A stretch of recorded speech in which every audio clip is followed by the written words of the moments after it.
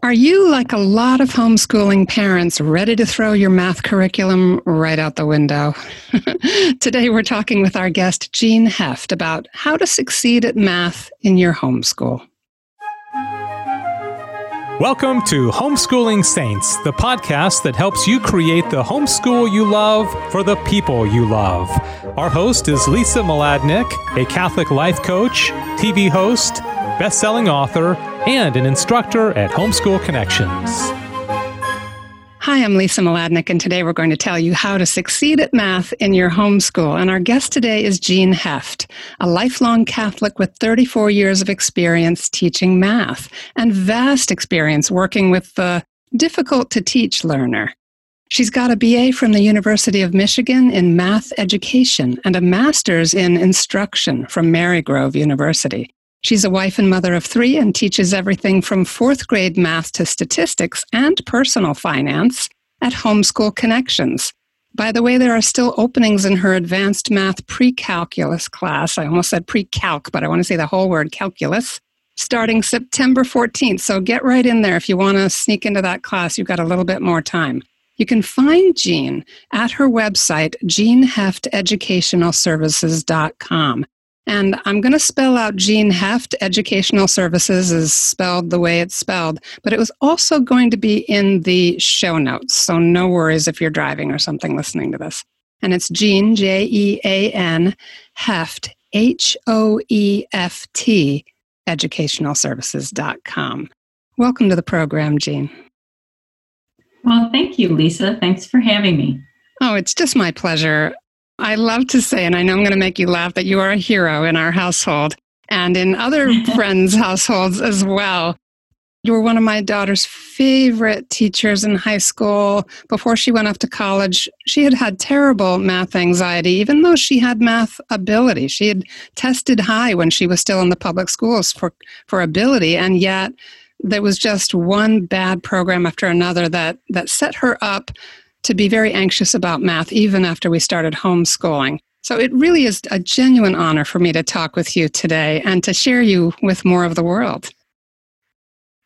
Well, thanks. Anyway, so why don't we just talk about how kids learn math well and maybe talk about some typical reasons our kids struggle? Sure. Well, one of the things that I have noticed, and this is across the board, this is children from 10 years old or younger, my experience is about 10, to high school and college age students, is that we don't learn math the way that we learn history or English or other subjects where there's a lot of language involved. We learn math by doing what I consider like calisthenics. We have to practice it. We have to struggle with it. And in our culture, if we struggle with something, we immediately assume we're no good at it, right? I should just know this. I had one of my own children would say that all the time. He would say, well, I should know this. And why would you think you should know this? Did you...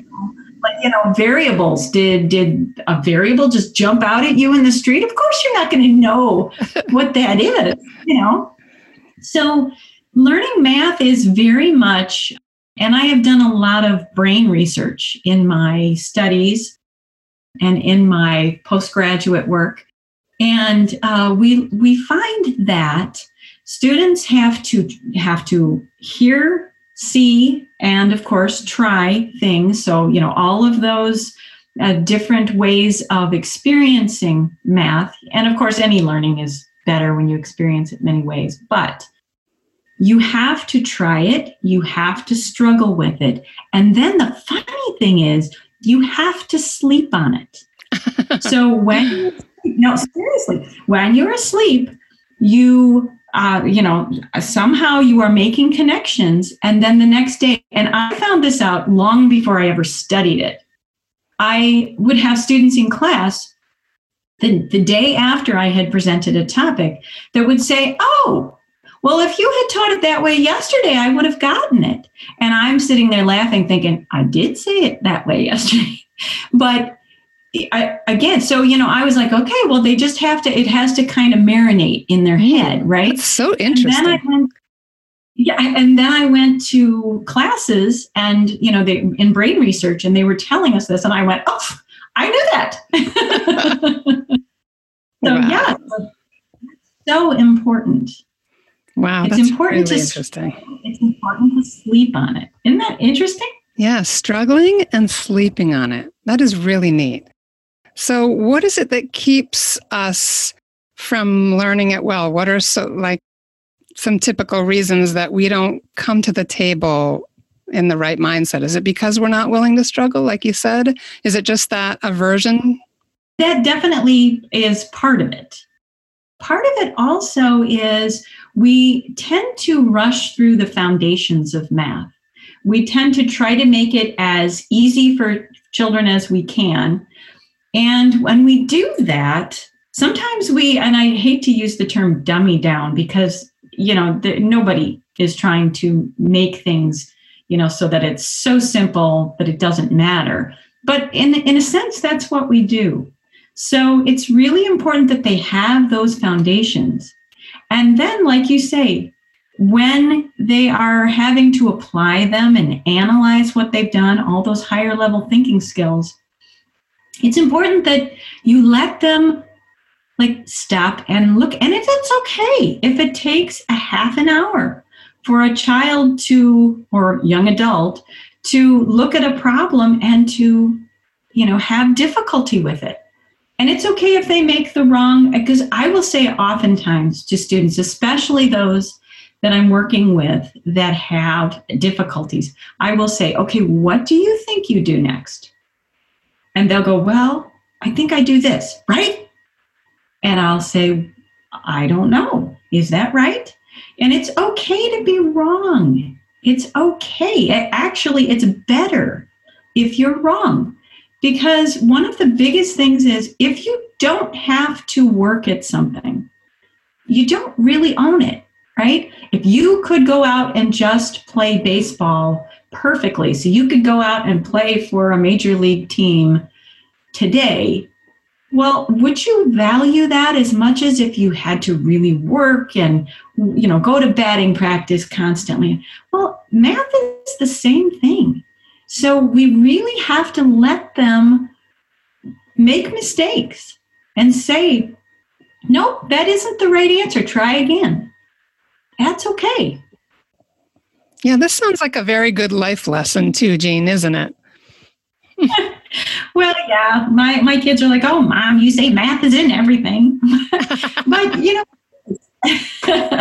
Hey, we could go there, couldn't we? We could do a math is in everything conversation about music and art and order in the universe and just about everything, right? Yes. Well, I did a summer camp this summer called the Wow Factor, and that's exactly what it was. Looking at math in art, looking at math in music, looking at math in computer programming, and graphic arts. So, yes, it was very fun. Wow. Is that something awesome. That's in the archives at Homeschool Connections? Can they find it there, or where is that program?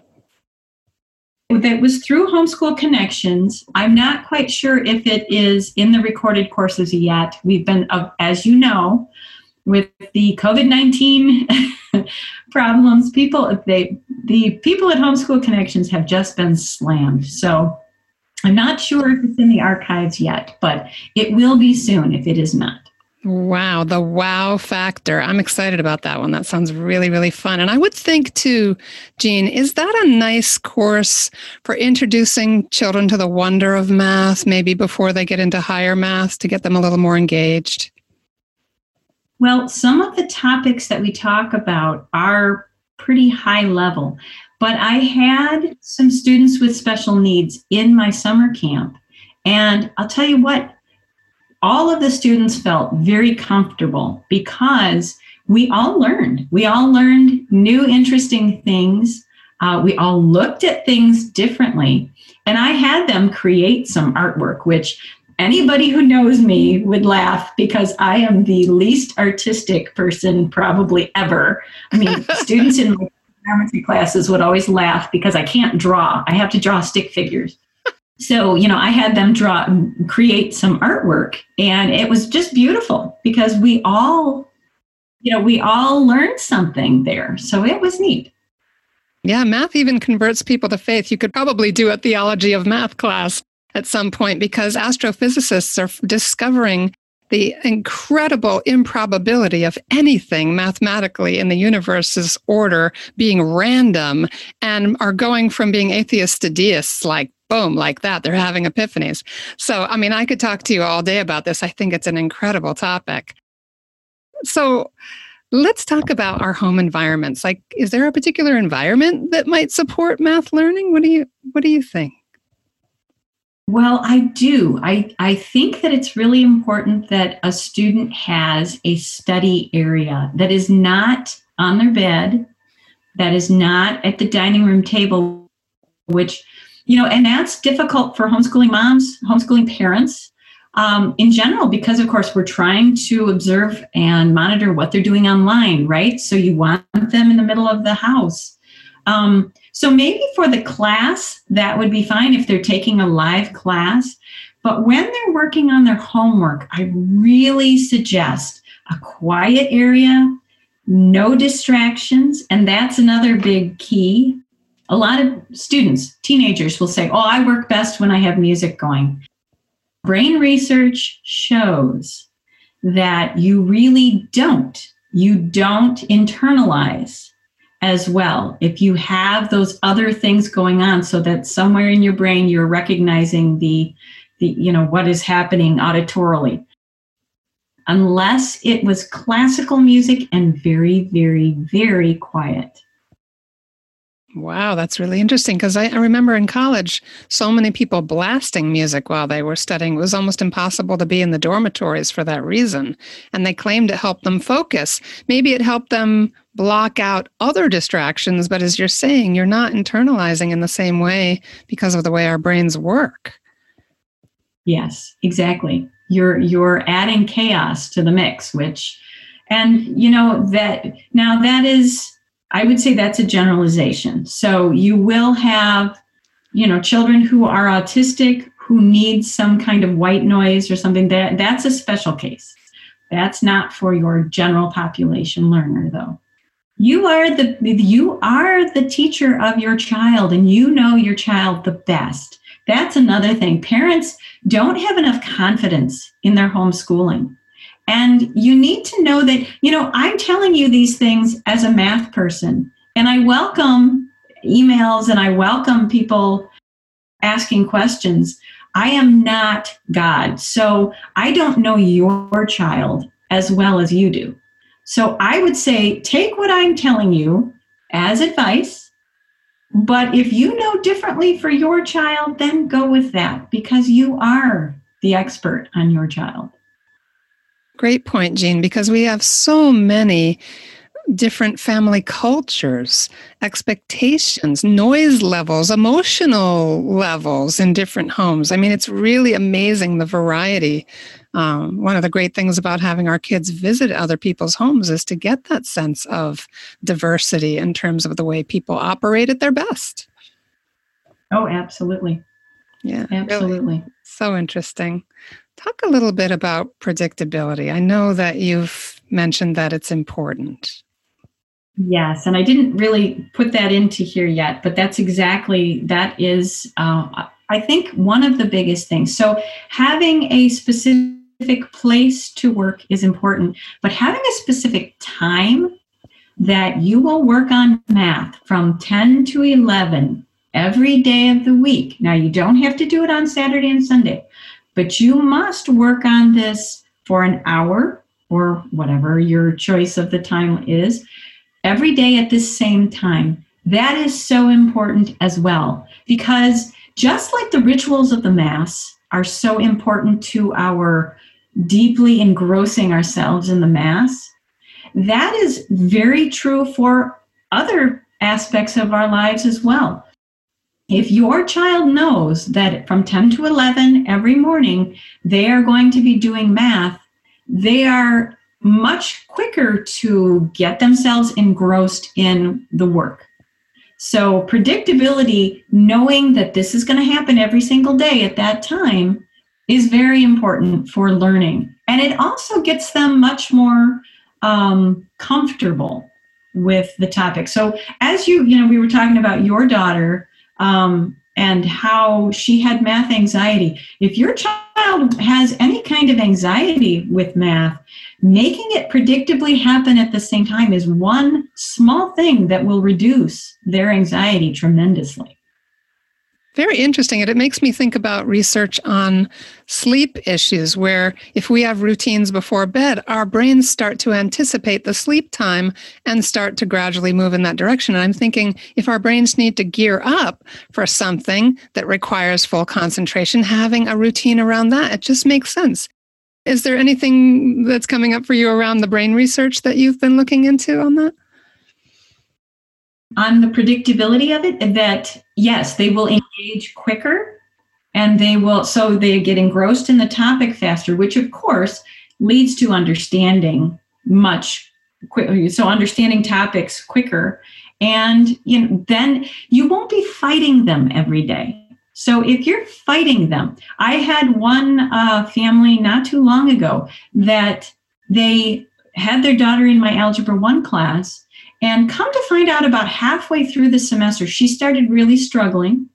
And I was contacting them. They were contacting me. Well, then eventually it came out that she was doing all of her math Sunday night for the entire week. And I said, okay, well, right there is probably the biggest issue. Her brain doesn't, it's all those things that I've already talked about. Her brain doesn't have enough time to marinate on each topic. That's part of it. The other part of it is, you can imagine all these homeschool kids out there are laughing right now because they're like, yeah, I leave it all till the last minute. And then, I hate sitting down and, going through. Well, yeah, of course you're going to, so I don't care, you're going to do math from 10 to 11 every day, whatever that is, that will take away that struggle to get them to do it. So yeah, there's a lot of things about how the brain works and how funny that is, how you're happier, you're more inclined to be cooperative, you are more inclined to be engaged with that predictability. We're just funny. That's how we're made. Yeah, we are funny creatures. A couple of other things that are coming up for me as a coach. I work a lot with people on things like time management and work-life balance and things like that.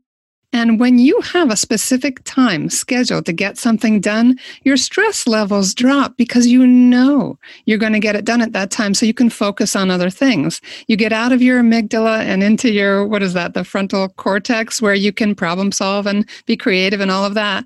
And as you said, because there's that time, it's set aside, it's kind of safely placed in the schedule, there's more room for reflection. Everything that you talked about before about letting the learning deepen and make connections because you've slept on it. And the other thing that occurs to me is that parents listening might build in just a small reward at the end of that math hour every day. Maybe that's the time that kid gets to have their favorite coffee or whatever, a mid-morning donut, or I don't know, something healthier than that probably.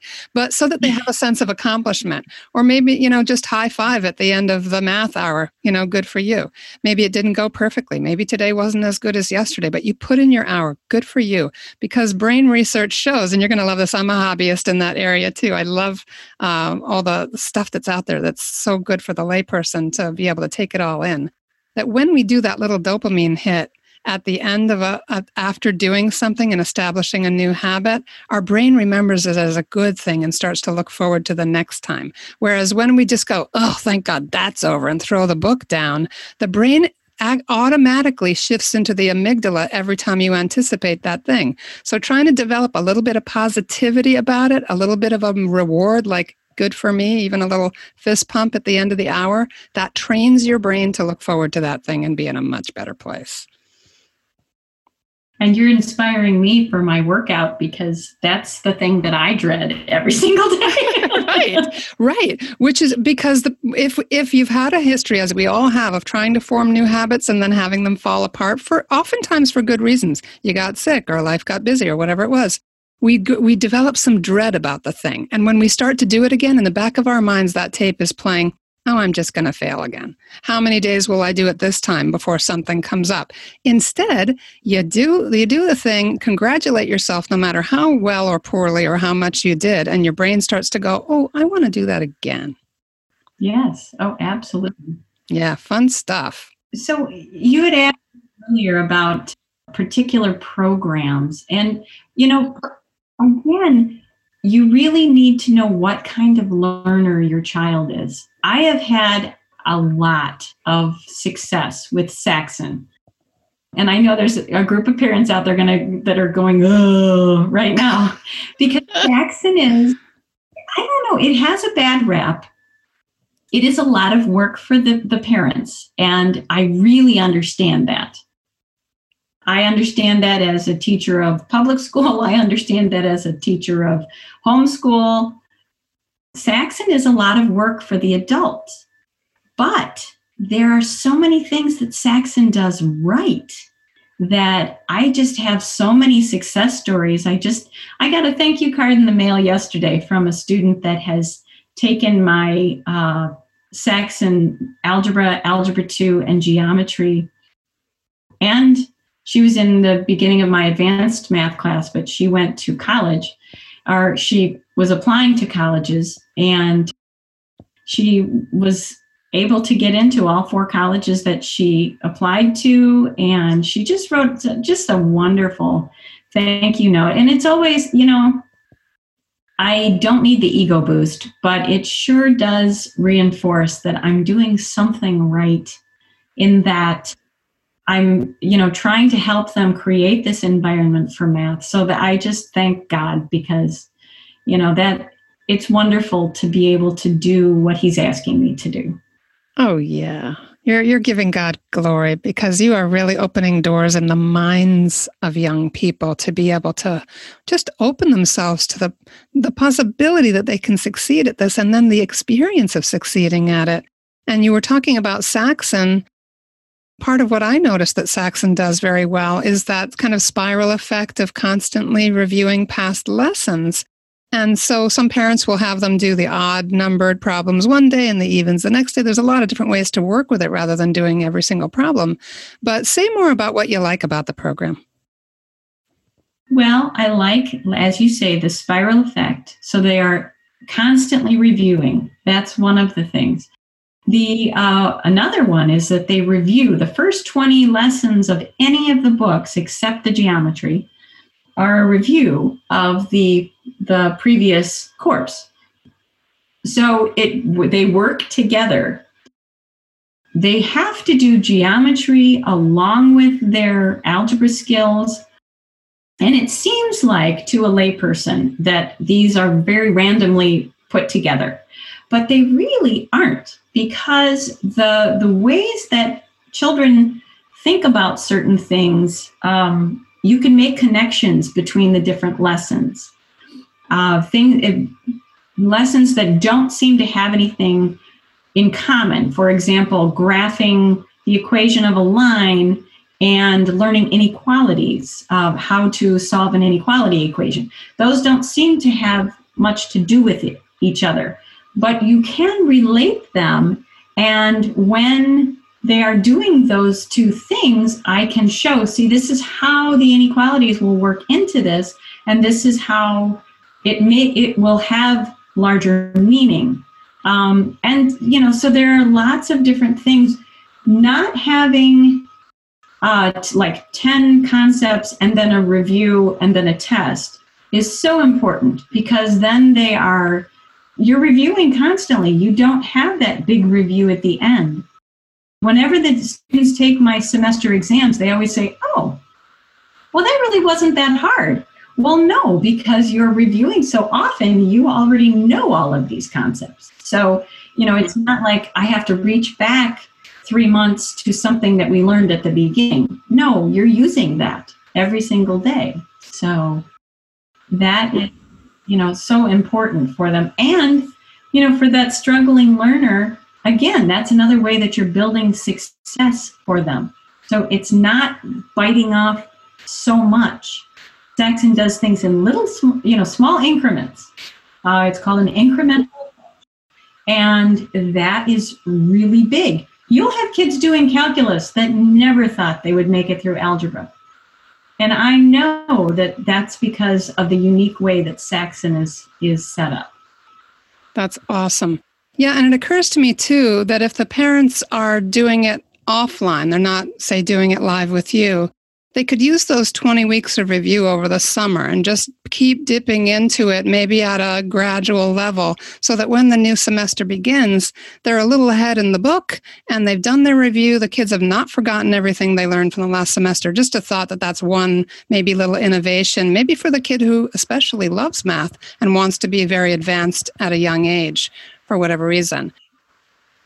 Let's see. So talk a little bit about that then. What would be an advantage to doing it a live or a recorded class online versus doing it strictly at home?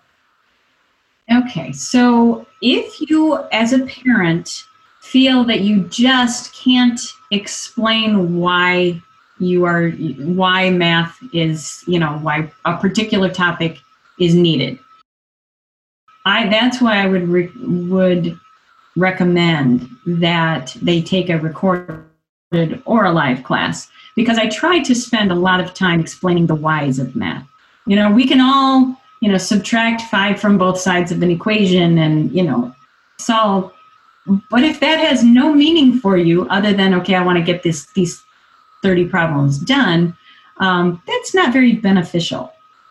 So, live or recorded classes, I would recommend if you can't explain the math. Now, I would suggest a recorded class if your child works at a slower pace. If they want to go back and check things on their own. If a time schedule of 4 lessons a week is going to give them super high anxiety. Those kinds of students I would recommend for the recorded class. But I would recommend a live class to students who are college-bound, especially those who are going to go into a math field or a science field, because you do need to learn those deadlines. You do need to learn how to learn in a specific time frame. That's almost as important as learning the curriculum in any class. So, live versus recorded, again, it depends on your learner, but I would seriously think that sometimes kids need that a little bit of stress put on them to get those assignments done. And if it's someone other than mom saying you have to do these, that sometimes is easier as well. I know it was easy. It's much easier to teach that to one of my live or recorded courses students rather than my own children. I remember struggling with my own, getting them to do things. So sometimes it's just, they need a different person rather than the parent. Yeah, that's really true, isn't it? They need another voice in their lives sometimes. And that's one of the things I'm so proud of with Homeschool Connections is that the teachers really care. And as long as parents are, keeping an oar in the water as far as making sure that that child is showing up for classes and check in, make sure they're getting their deadline work done and let the instructors know if they're falling behind and they need help, it can work extremely well. Close us out with a few words on why math anxiety is just such a problem for us. Well, math anxiety is huge because I think young people feel a lot of pressure to be the best. I know that we want the best for our children, so sometimes we will say things that are not helpful to them, that put more stress on them, like, well, you should know this, or come on, you're smart, you can get this. When those kinds of things actually make them more anxious because they don't know and they are struggling. I think we need to look at math a different way, and we need to say it's okay to struggle. it's okay not to get something the first time. And when you make that, and parents, if you are a parent who is not the greatest at math, let your child see you struggle and say, you know what? I don't get this either, but we need to learn this. This is so important. This is so important for your future. Let's learn this and be enthusiastic about it. Let's learn this. Let's do this. I was building a brush pile, which I don't know if you know that there is an actual important step to making a brush pile for different habitats, for different species. For example, snowshoe hare. So I was making a brush pile, and my husband and I were doing it, and we broke the chainsaw. And he was so upset. And I said, okay, so let's think about, we need to problem solve. Let's think about this a different way. And he at first looked at me like, are you nuts? Of course there's no other way. But then he stopped and he thought, and we kind of looked around and we said, okay, there are some down trees over there. How can we bring them over here? Et cetera, et cetera. My whole point is that when something doesn't work, okay, I've tried these things, Mrs. Heft said, and guess what? We still don't get it. Just enthusiastically say, we're in this together. We both need to learn this. Let's figure out how to do this. Go to YouTube and look at some YouTube videos. Go to a different curriculum. Call me. Let's call Mrs. Heft. Let's email Mrs. Heft and see if she can give us some help. But do it together, because they will see how invested you are, and that will take the anxiety away, and it will make them more interested in finding that answer. I love that. That's pretty much the whole insight. Do it together. Love it. Absolutely love it. Taking it seriously, scheduling it, making space in the actual physical space, but also in time, doing it together, having a great attitude about the challenge and the importance of it all. You really touched on some things that I think can build a really nice kind of encouraging framework for us stepping into a new year of math work with our kids. Thank you so much, Jean. I feel encouraged too. I almost wish I was back in time, and because I certainly did, before we found you, did some math years not very well, and there was a lot of anxiety in our house. Well, I'm sorry to hear that. I'm so glad that I was able to work with your daughter. She was just a wonderful, wonderful student, and all of the students that I work with. I feel so blessed. Oh, yeah. And they do too.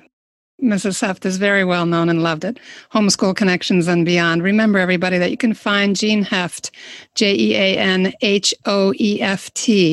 at jeanhefteducationalservices.com. And that is on the show page for you.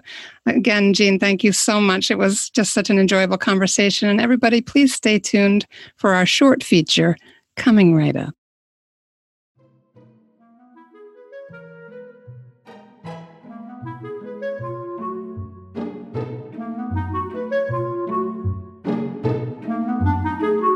Hi, this is Dan Luzonis from EinsteinBlueprint.com. Today I want to talk briefly about the impact of the pandemic, or the overreaction to the pandemic, or whatever. Let's just call it the coronavirus situation. Let's talk about its impact on the vocational and career training of our homeschooled children. The end game that we want to prepare them and equip them to thrive in. I have 4 big, mostly positive economic lessons that I want to cover. The first big lesson of Corona is that it's actually a history lesson. The last 40 years or so have historically been economically very calm, so expansive and smooth that we've all been lulled into a state of permanent prosperity. But it's not just the history books that saw this coming. Jesus clearly promised that in this world we would have hardship. The second big lesson of Corona is that we need a bigger rainy day fund. While many of us had penny-pinching, purse-clutching grandparents who had been financially traumatized by the Depression, subsequent generations, and that would be us and our kids, have never really experienced such profound scarcity and volatility as they did at young ages. Remember, Noah started to build the ark long before it started raining. The third big economic coronavirus lessons that applies directly to our kids and ourselves is that college just got a whole lot more expensive. I can't imagine paying the crazy tuition these days for cross-country Zoom lessons. Now, I will give the university some grace. The news cycle was certainly very scary in the spring, and so an abundance of caution was probably called for at the time. But going forward, I can't imagine paying full freight for a fraction of the college experience. 28% of people meet their spouses at college, presumably in the absence of masks. And now, as the kids return to college campuses, not all campuses, but some, it's got to be nerve-wracking for moms and dads these days. Parents who saved for years and worked hard and worked toward getting their kids into college, to know that at any moment, their kids might be sent home from school based on another spike or reported spike in the coronavirus yet again, or whatever virus that happens in 2 or 3 years from now. As far as I'm concerned, college's value proposition was already skating on very thin ice before this happened. Again, it's getting very, very expensive. The fourth big coronavirus lesson is that pure entrepreneurship just became even more desirable. For sure, a great many small businesses that depend on foot traffic and travel and whatnot have been hammered into bankruptcy in many cases. But many more diversified self-employed people have been less scathed, and in some cases very, very profitable. For example, small fortunes have been made selling masks and hand sanitizer. People who can fix up bicycles and online teachers and homeschool curricula sellers are also doing really well. I just got off the phone with a moving company who was insanely busy. Of course, they are based in New York City, and most of the moves are heading out of town. So there you have it, 4 big takeaway lessons from the coronavirus situation that are highly relevant to our homeschooled kids today. Their career outlooks going forward have to account for everything that has transpired in the past several months. Because in this new normal, the government can apparently snap its fingers, turn off all sorts of economic infrastructure. They can change buying patterns and earning patterns and even travel patterns right on a whim. So if you want to raise entrepreneurial kids who are resilient, flexible, who have diversified income streams, kids who become adults that can move and reinvent themselves and not wilt, but actually thrive in the face of massive change and even catastrophe, if you want to learn how to turn your children into kid trillionaires, then visit my 15-year-old homeschool son's website, kidsgetrich.com. That's our show for today. Our program is sponsored by homeschoolconnections.com, where you can get online courses for your grade school, middle school, and high school student. Learn from the experts and make your homeschooling easier. Be sure to leave a review and share this podcast with your friends. And we'll see you next time here on the Homeschooling Saints podcast.